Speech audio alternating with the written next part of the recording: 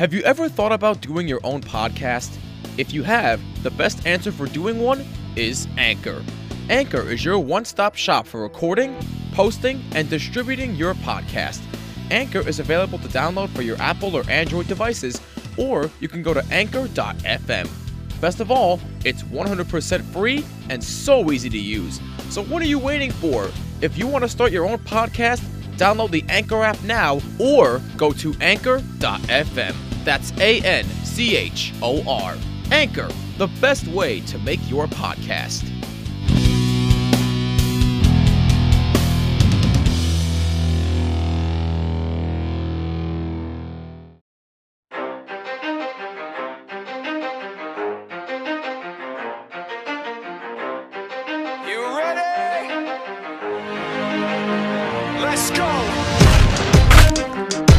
This is the Mofobo Network Podcast, bringing you the most up-to-date news in the wide world of sports. Now, here's your host, Neil Villapiano.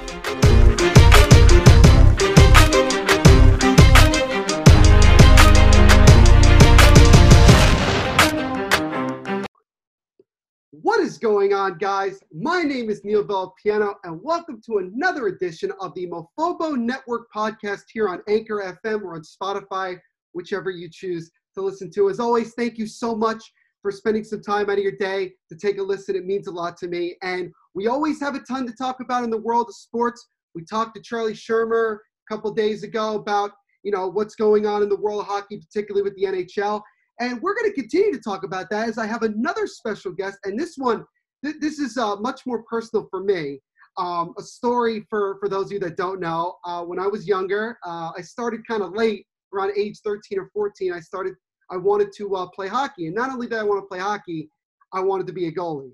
And it took me quite some time to learn the position and learn how to play it relatively well. And the man that we have on here today is a big reason that I was able to learn how to play the position and learn how to do well in the sport. And that is the president and general manager of the Philadelphia Revolution. And he's going into his 12th year with the organization. And he is what I call a goalie guru. And that is Mr. Chris Kanaly. Chris, it has been quite some time since we last spoke, but how you doing, my friend? Great to be here, Neil. Great introduction, good energy. Thanks for having me on the program today. Yeah, of course. It's great to have you on. And, the hockey world has all of a sudden become the focal point of sports talk here in America the last, I would say, 24 to 48 hours since the NHL announced going into possibly starting its phase 2. We have the NHL playoff format and things like that. So that kind of brings me to my first question for you. What are your initial thoughts of that format, and where do you see it going over the next couple of months? Yeah, it's a great question. Obviously, we're all trying to figure this out and feel our way through it from the NHL level, at the pro level, right on down to junior hockey and then at youth hockey. And certainly the NHL has been very ambitious and certainly taken the lead of the major sports in their initiative to try and bring hockey back. So certainly, not everyone's going to be happy. I'm sure the Devil fans, as you have Brodeur in the background there, that group of guys isn't going to be happy because they're one of I think it's 7 teams that are on the outside looking in. Yep. But certainly having 24 teams involved, I think makes it really exciting. And I know the top 4 seeds have to play some kind of round robin to decide those 4 seeds. And then the other teams will have what they technically consider a play-in round. Right. Not even considering them playoff teams. If you speak to NHL guys, they're saying that's not really an NHL playoff format. So until the final 16, or I said the initial 16 are grabbed, I think it'll be an exciting situation for everybody, and some of the matchups look pretty good as well. Yeah, absolutely. There were only 2 teams that voted against the 2014 playoff, and it was announced it was Carolina and Tampa. Tampa was a little bit kind of a head scratcher as to why exactly they were complaining, but I got it from what Rob Brindamore, the head coach of the Carolina Hurricanes, said, that what did we fight for at the end of the day? We fought to just have to fight even more just to get into the postseason. So I can understand people's frustration. And like you mentioned, obviously with the New Jersey Devils, we are not part of it. And it's kind of ironic because Governor Murphy now is allowing sports teams to go back to, participating. And it's like, well, it kind of doesn't matter in the Devils sense. other teams like San Jose is tough because they don't even have their first round pick. I mean, they gave it to Ottawa. So now, the Sharks, they get like a double-edged sword. Not only do they don't make the playoffs, but they can't even look forward to the NHL draft lottery because they don't even have their pick. So it's gonna be frustrating. And then you have like guys like Jack Eichel, who just yesterday went off and was just like, I'm so tired of the losing, and he's at Buffalo and it's been 5 years now. And he's like, we did not fight to get into a 24-team playoff. We fought to get into a 16-team playoff. And even in the 24, we finished just, I think, a point out of being the last team. So there's a lot of frustration. And I know that Vice Commissioner Bill Daley said that he is very sensitive to the teams that are not in it. And it sounds like that they're trying to work out something that can keep the players on those teams involved, because there's a good chance we might not see hockey for the next season until probably December, maybe even January. In your opinion, what would be something that those 7 teams could do other than obviously look forward to the lottery? What could you see them, or what the NHL could do to kind of keep these guys active while we wait for the next season? Yeah, I think they're just appeasing their fans right now. I think in the grand scheme of things, if anything, a lot of the governors, as you know, the 2 votes there were to vote against it. And I think sometimes you read the room. I've been in some of those meetings as a governor of a junior team. And if the bill is going to pass or the vote is going to pass, sometimes you make a point by just saying, hey, I'm voting against it. I think that's where Tampa was too. Mm-hmm. And Tampa was just saying, hey, letting 24 teams in is probably not the way that the NHL should do this. Right. I think the NHL is also in a position where there are some teams, notably in the East, that have some good fan bases that were struggling right before the pandemic hit, and were literally just outside looking in, and they didn't want to eliminate those bigger market teams. So there's a lot at stake, as you know, I'm sure your listeners know, that when it comes to NHL with money and the deals with NBC Sports and the Olympics that are were supposed to happen, and that TV deal. So there's a lot of things that are interconnected that go into it. But my personal opinion is the 7 teams that are out should be out. So I apologize to the Buffaloes and the Devils and the the Kings and the San Jose's of the world. But certainly there's got to be some cutoff at some point. Not everybody gets a trophy. Yeah, no, you're absolutely right. It was going to be a tough decision regardless of what was made. I give the NHL bonus points for the fact that they've gotten to this point, knowing that other leagues like the NBA and particularly Major League Baseball are, at times it looks like they're not even close to getting any form of a deal done. And the fact that the NHL is making this now very big step, I think is going to be beneficial. And if they're the first sport in America to come back, first professional sport, it's going to create a lot more hockey fans. I think a lot more people are going to watch the games. They're going to learn more about the sport and the players and the teams. And I think that it's going to be beneficial at the end of the day. I'm just curious to know what is going to be the protocol for, health and safety, because let's face it, that's going to be a big topic of discussion as to how these players are going to be protected during this time. And we still don't even know what the hub cities are. So we have a long way to go, but obviously with this format, that kind of brings us to the next step, and hopefully it continues to be positive. My next question to you is this. Obviously, you're the general manager of the Philadelphia Revolution, which is a junior hockey team. How has the coronavirus affected the lower levels of hockey? We obviously know about the NHL, but I would like to know, and I'm sure our listeners would like to know, how has it impacted the smaller, leagues, the younger players and things like that? Yeah, it's a great question. Certainly, we were about to make a playoff run, and we had a bye. We thought it would have been a deep playoff run in March, and we got notification, that morning, emergency governor meeting, and of course it was just cut like everything else. So it was obviously devastating to those guys that are, committed to the NCAA and trying to finish out their junior seasons. And now the after effects of that, getting over the fact that USA Hockey canceled the national championships, which were in April, and so forth and so on, and tryouts have been canceled. And, at USA Hockey now, in this district, in the Atlantic District, we're going to all be able to select players starting on June 1, which is this Monday. Mm-hmm. So there'll be no tryouts. It's just all advanced scouting and offering contracts to players at the Tier 1 level. Right. And then the Tier 2 teams will pick 2 weeks after. So it's all been very new and all, a very ever-changing, fluid situation, if you will. But yeah, I mean, it's affected everyone right on down, right? It's a trickle-down effect, and certainly junior hockey, and then of course the youth engine in this country is huge now with USA Hockey and the amount of athletes that are participating at the youth level. So I think you're going to see, the slow return. I think in a couple of weeks you'll see rinks reopening in this area of the country. I think you'll see groups of 10 or less. I think you'll see masks on kids and coaches in the building until they get on the ice. Right. I think you'll see no locker rooms. I think you'll see kids getting dressed at home, even older players, 15, 16, 17-year-olds, until you get numbers that are what I would call respectable, where you see, numbers under 200 or 300 a day in the state of New Jersey, which has 9 million people, so that people feel a little more comfortable with where it's at. I mean, I'm not an epidemiologist, Neil, but certainly this is going to be around for a while, and I think we're going to all have to figure out a way to work with it and keep our players as safe as possible, but also give the kids and the people that work in the industry an opportunity to figure out their way through the pandemic.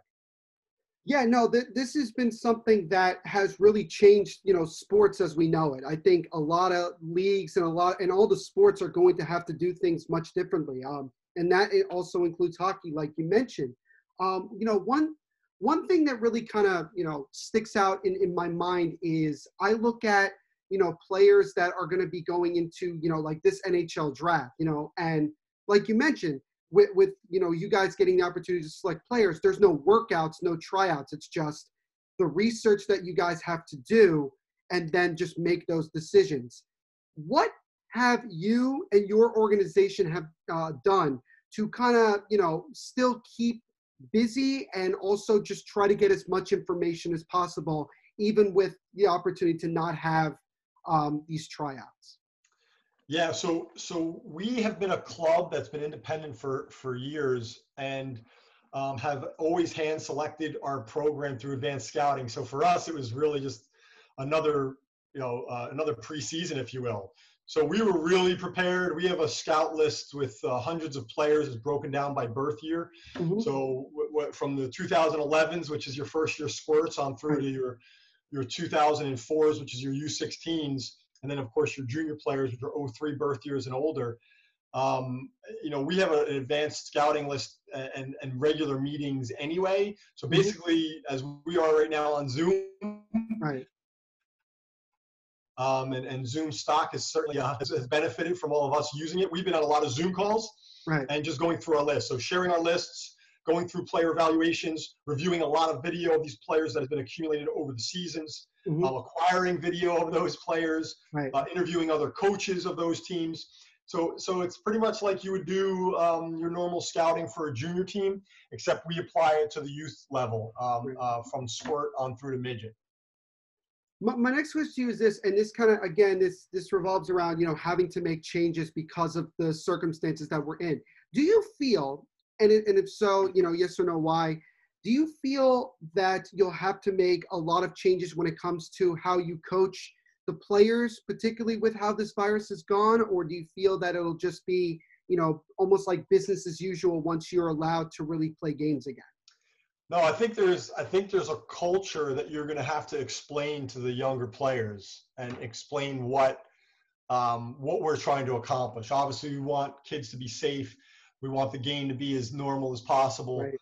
We don't want to make sacrifices like standing 3 feet apart at a face-off. But at the same time, like obviously the handshake line doesn't need to happen, right, in the middle of a pandemic. So there's things that I've talked to my coaches about that I think are things you can make concessions on for safety, mm-hmm. and there are other things that I think compromise the game itself that we're not willing to make concessions on. Right. And it's one of those you have free will in this country, and part of being an American is being able to express that. I think nobody's forcing anybody to go back to a rink. No one's forcing any player to play on a team. And certainly parents, I have 3 kids of my own, one that does play the sport at a high level. So, absolutely, you're as a parent with your parent hat on, you're aware that you don't want your kids getting sick or have to deal with that kind of virus. But at the same time, I think it's important to bring the players back and treat them like young adults that they are, and explain to them where they're at. They're seeing it every day. Their classes have been canceled. Nobody's talking about the kids and what the effect is on them. Everyone's looking like, well, they're all from school, they're on vacation, all this kind of stuff. Yeah. We don't even know what the long-term effects are of our kids being forced to stay home. It's one thing if you told a kid in 8th grade, hey, I'm going to stay home for the next 2 months, and they'd enjoy it and think that it was a fun thing. It's another thing to put these kids in these situations. So I'd have to take your question one step further and really say, I think it's going to be incumbent upon the organizations to talk to their coaching staff and their children and their players about how we're going to come back, and really teach them that, again, we could do this the right way and enjoy it and be healthy. But at the same time, be respectful of, grandparents or people that are at risk that may come in contact. Who knows if parents are ever going to be allowed back in the building, which may not be a bad thing, but if they're going to be allowed back in the building. Right, So that's right. one of the inside jokes we have at USA Hockey, is that no parents. They'll be watching on the closed circuit TV, so the coaches can do their jobs. I know from personal experience with working with the Jersey Shore Whalers that we have had plenty of encounters like that. So it would be interesting to see what would happen with no parents, and they would all have to watch. I think that would go a long way. The games that we cover are on Hockey TV, and a lot of teams use Hockey TV, and I think that's going to be, especially going into this next hockey season, I think that's going to be used a lot more than what it was used before. So I think that that's something that we'll probably see be advanced. I have a couple more questions for you, Chris. Obviously, like I mentioned before, you are what I call a goalie guru. You helped me, become, a goalie. And again, I appreciate that as always. My question to you is this. There's one player in this draft that people always have been talking to me about. It's Ilyaslav Askarov, the goaltender from Russia, who's expected to be the #1 goaltender going into this draft. Some people are saying he's the best goaltending prospect we've seen in the last 10 years. And that's kind of hard to say, because usually goalies don't go in the first round. They usually go in the next couple of rounds. I don't know if you've had a chance to see any of his performances or anything that he's done. In your opinion, what do you see in a goaltender like Askarov?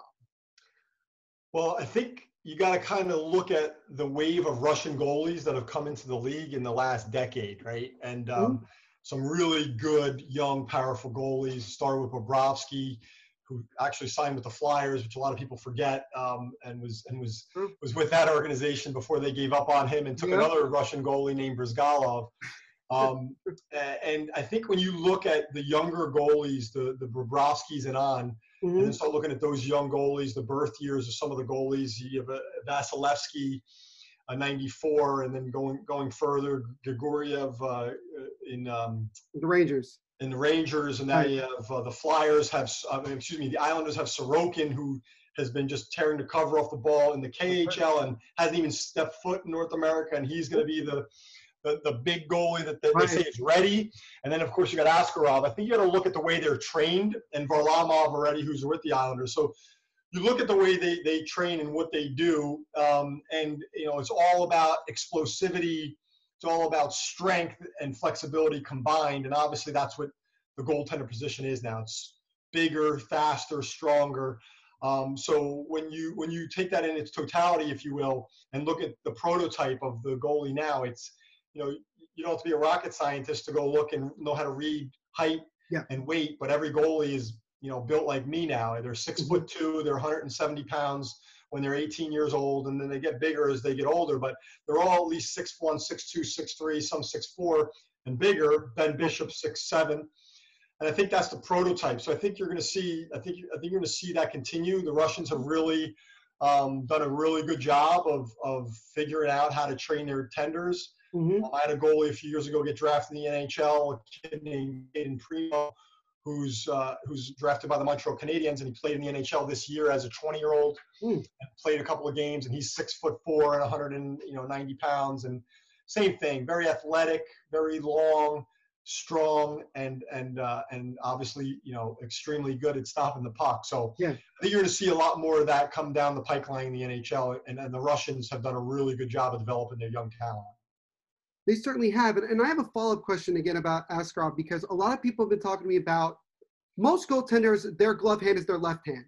you know, a lot, I would say the majority of them you see in the NHL and in hockey in general, they left-handed. He has it on his right hand. And he's the first goaltender I've seen with the glove in his right hand since Jonas Hiller, who actually just retired, I believe, last week. He just announced his retirement. Do you feel that Askarov has an advantage because shooters have to almost kind of change the way that, you know, they look at the net because his glove is on his right side and not his left side? Yeah, so this is a question that's been asked to me quite a bit over the years, and I've only had maybe 7 or 8 over the past quarter century that I've trained that were what we call goofy-handed or opposite-handed, and certainly it's a different approach, right? So if you're a left-handed shot and you're coming in, you know that the long side is always the blocker side, and the short side is the glove, and it's always adjusted based on what your handedness is, and certainly that does make a difference. And I think one of the best Hall of Fame opposite-hander guy named Grant Fuhr, who for you younger guys probably don't remember him, but us guys getting a little longer in the tooth remember, he was probably the best opposite-hand goalie of all time.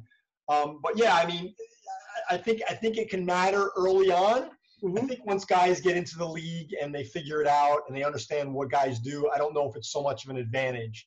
But certainly in the beginning, playing against an opposite-hander is a factor, and learning how they play. But like I said to you, I mean, again, look at his height and weight. He's 6'3", he's 176 pounds, so he's a string bean. Yeah. And he's going to get bigger. I don't even think he's 18 years old yet. I think he's a mid-June. I believe he's 17 at the moment. Yeah, he's 17. He'll be 18 in June, I believe. And listen, I mean, these guys that are long and athletic are tough to beat, and they take up a lot of net.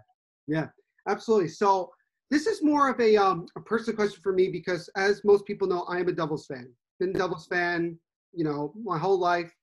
People can't see it, but I have a Martin Brodeur Zoom background. I actually went to this game, the outdoor game. Great experience. My question to you is this. The one goaltender that people have been talking to me a lot about the last couple of weeks is Corey Schneider. And Corey has been dealing with, obviously, some injuries the last couple of years, and it's been kind of a thing.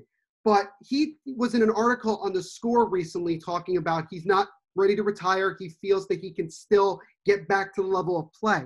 In your opinion, because obviously you know the position very well, what are some of the things that you think Corey Schneider needs to improve on? Or, is there a certain drill that he needs to do? Or is it like watching more videotape? Because from what I've been told, his injury, which I believe was a groin injury originally, it really kind of like prevented him from doing a lot of those, T pushes and really getting over and being more athletic. But what do you think Corey Schneider needs to do in order to get back to the level that he was a couple years ago when people thought he was one of the best goaltenders in the league?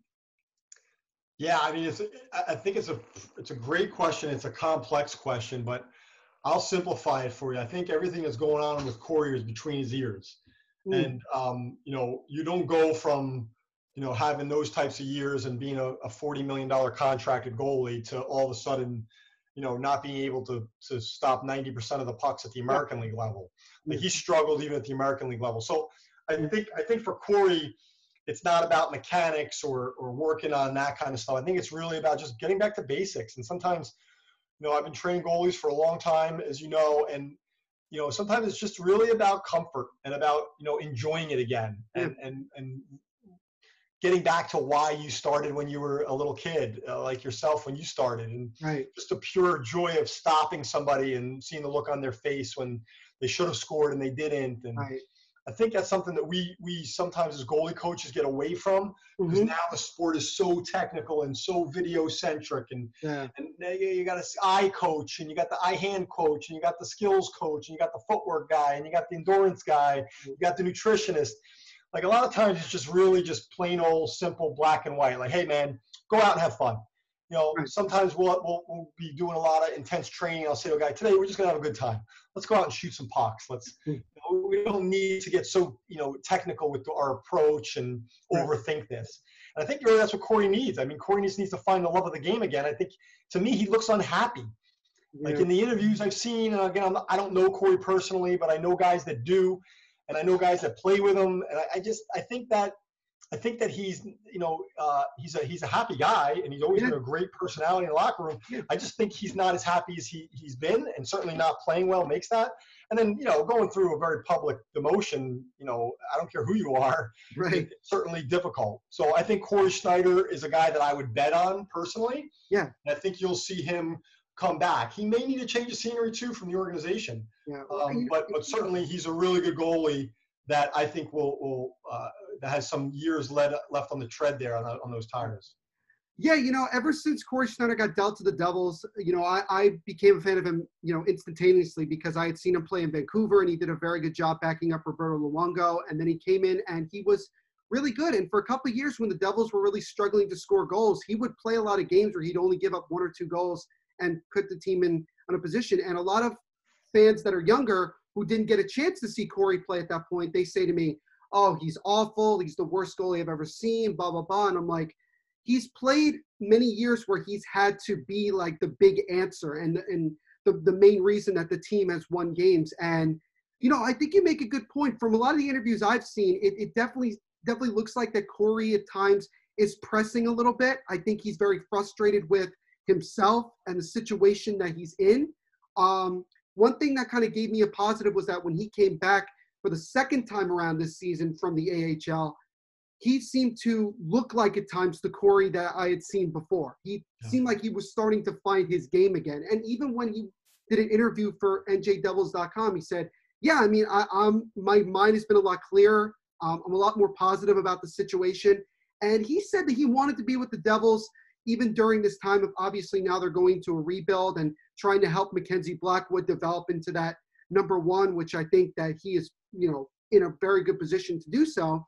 But I think Corey still has some left in the tank. He looks like it. And I think that with this longer pause, I think mentally for him, it will be good because it'll allow him to really kind of focus on what needs to change in order for him to get back to being that Corey that we've seen before. So, and I'll say this, Neil. Here are his numbers. His first 3 years with the Devils: 197,921, off the charts. 226,925, ridiculous. That's 69 starts in 82 games. That's insane numbers. 58 games the next year: 215,924. Fourth year: 282,908. So a little drop off. But those 4 years, you could put them up against any goalie in the NHL in the world. And 4 of the best years you could possibly have. And like you said, the Devils had some, no disrespect, some poor teams those years. And he's doing it with the bad team in front of him that couldn't score and not getting all the wins. And listen, as a goalie, the most important stat is winning. And when you don't win and it's not your fault, it could be tough mentally. So I think Corey, with a little bit of a change of scenery and just regaining this layoff may help. Sitting with your family and thinking about, how much fun it is and missing the sport, I think he could really make a resurgence. Yeah, it's going to be tough, obviously, financially for the Devils because he has that big of a contract. And I don't think that they're going to want to feel comfortable with just, buying him out. I think that if they are going to move him, it'll probably be in some deal. But I think judging from, what I've heard and what interim GM Tom Fitzgerald has said, it looks like that they're going to just hold on to Corey, and just let the contract ride. And I think they're going to give him another opportunity to kind of, get back to that form. My second to last question to you, Chris, and again, thank you so much for coming on today. We greatly appreciate it. My second last question to you is this. As a goalie coach, what is your most, I guess I would say, like fun or proud story that you have from all of the goalies that you've coached over your career? It's a tough question. Never been asked that one. Good question, Neil. I think taking guys that you don't expect to be really good. I mean, there's obvious kids that have gone on to play Division I and pro and have gotten drafted, and those are the obvious easy outs of players.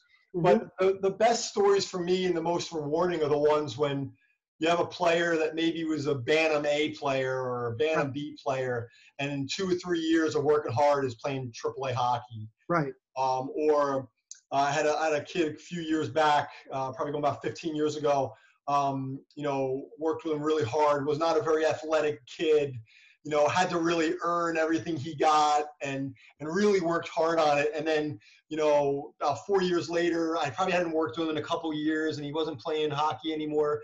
And he wrote a letter to his teacher. It was one of the, an essay, and it was about me, about the impact I had on him, about, had nothing to do with being a goalie, but about being a man and about working harder and being accountable to yourself. So those are kind of the anecdotal stories, but that one is true, obviously, but that you hear and you get the feedback from kids that maybe aren't the top guys, but are kids that really work hard and put that time in. And even to this day, I have, hundreds of kids that I still train in New York, New Jersey, Pennsylvania, and I do work with USA Hockey in Florida. So, I'm all over the place. I'm actually getting on a goalie call with USA Hockey at 3 o'clock. But when you have an opportunity to those types of players, and even in a way like yourself reaching out, and I responded to you probably within, I don't know, 10 or 15 minutes. When you responded, you were asking if I remembered you. Of course, I know Neil Villapiano. Like, you remember guys that put in the time and respect for the work. And I think that's the greatest gift for me that I enjoy the most, is hearing back from my former players and guys that really enjoyed the experience they had with me. Well, hey, I'm an example, right here of, somebody that you worked with. When I first started, again, I started way late when it came to actually learning how to skate, learning how to play the sport, and then learning how to play the position. And I remember when I came to your camp, and I believe, if I'm not mistaken, Trevor Van Riemsdyk, was it Trevor Van Riemsdyk? Yeah, I think, he'd been bouncing out because we were at Wall, I believe, right? Yeah, we were at Wall, and then the next 2 days were, I think, in Tom's River. In that outdoor ring. Yeah. Gotcha, because we did a lot of work at Winding River back then, and we did a lot of work at Wall. Right, exactly. And I remember, even my dad had said, from the time you started, day one to the time you finished, it was, like night and day. All of a sudden, you were making saves, you were looking, really good. And you taught me a lot about, the mental side of it, just focusing on making that next save. And even when I played in high school, it was the same thing. It was remembering the things that you said. And you made a massive impact in my life in the sport of hockey. And you brought that extra love that I had for the position when I was there. And so, I really appreciate that time that I spent working with you. Yeah, that's awesome. I really appreciate the compliment. It's exactly why I do what I do, for moments like this. And I really appreciate that. I'm glad I had an impact on you, and hopefully we can now in our adult lives can recirculate back together here. We definitely will, no question about it. My last question to you, Chris, is this, and I do this with all my guests because I'd like to let them, tell a little bit about themselves. Where can our listeners learn more about you and get to, know some of the things that you are involved with more? Yeah, so I spent a quarter of my life now with the Revolution. So certainly I'm ingrained there since the start of the program back in, I think it was 08, 09. So that's a big part of my life, has been with the Philadelphia Revolution. Black Bear Sports, which is a great organization that owns the Youngstown Phantoms, who I do work with now at the USHL level as a vice president of hockey operations, and with their team Maryland, North American League team in Maryland.